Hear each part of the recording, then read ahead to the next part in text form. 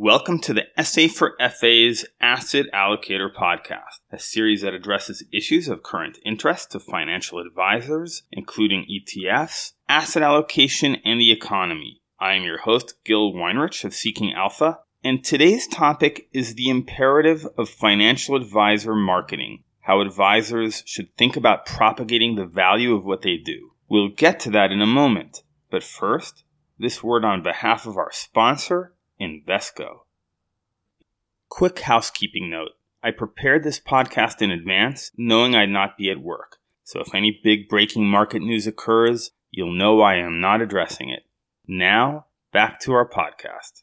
A long time ago, probably close to 20 years ago, I was attending the annual gathering of a large broker-dealer, sitting at a table schmoozing with the advisors on either side of me. At the event's climax, the firm's CEO called up to the stage for recognition a few of the firm's top producers. Out of all the people sitting across 100 or so tables in a massive banquet hall, it was the fellow sitting on my left who got up, after his name was called, to receive one of these awards. I was taken aback because I had been speaking with him most of the evening, and he didn't seem like the sort of person who would be one of the firm's biggest revenue generators. It was not just his low-key demeanor. Mainly, it was the fact that he came from Wyoming, which was not known for its millionaires and billionaires. This was back when Jackson Hole was a trout fishing destination more than a site for luxury real estate. Naturally, I hastened to ask him how he achieved such great success, far beyond the colleagues cited in more affluent locales. He said he could answer me in one word: marketing. He elaborated that the difference between him and his colleagues was that he was willing to pay for it, whereas others were not.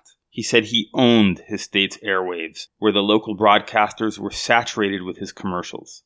Now, I couldn't tell you whether he was a best advisor or just an average one, but I think we can say the following, that the business aspects of the profession neither determine nor exclude one's quality as an advisor. Advisors should market themselves, as this guy did. Now, there are numerous advisor marketing specialists you could consult if this is something you need help with. And I think most advisors actually do need such help.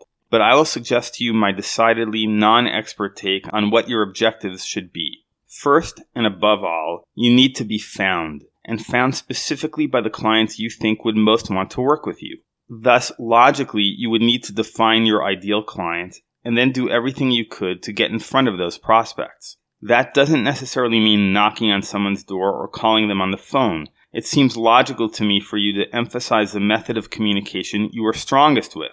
If you're a good writer, write your ideas and distribute them via email or on your webpage. If you're more of a speaker, schedule meetings and discuss your ideas, or conduct seminars. There are numerous sources you can access to get the thought process going. I will acknowledge that I generally have in the back of my mind that the topics of my podcast are today's talking points for advisors to discuss with clients and prospects. In other words, feel free to discuss the topics covered by this series of podcasts. That's the intent. So you can take the content and use your best communication method and make yourself visible where your target clients are.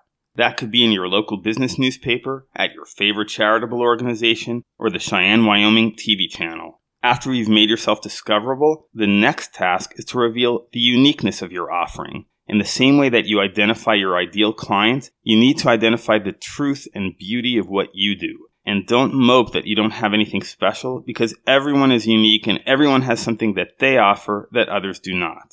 That could be anything from your empathetic listening skills to your strategic analytical abilities, but those are broad. You need to dig deeper by connecting your unique abilities or attributes to the prospect's pain points.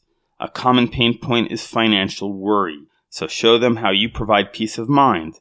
Another common problem is making mistakes by buying and selling at the wrong time, so show them your method for applying disciplined portfolio management.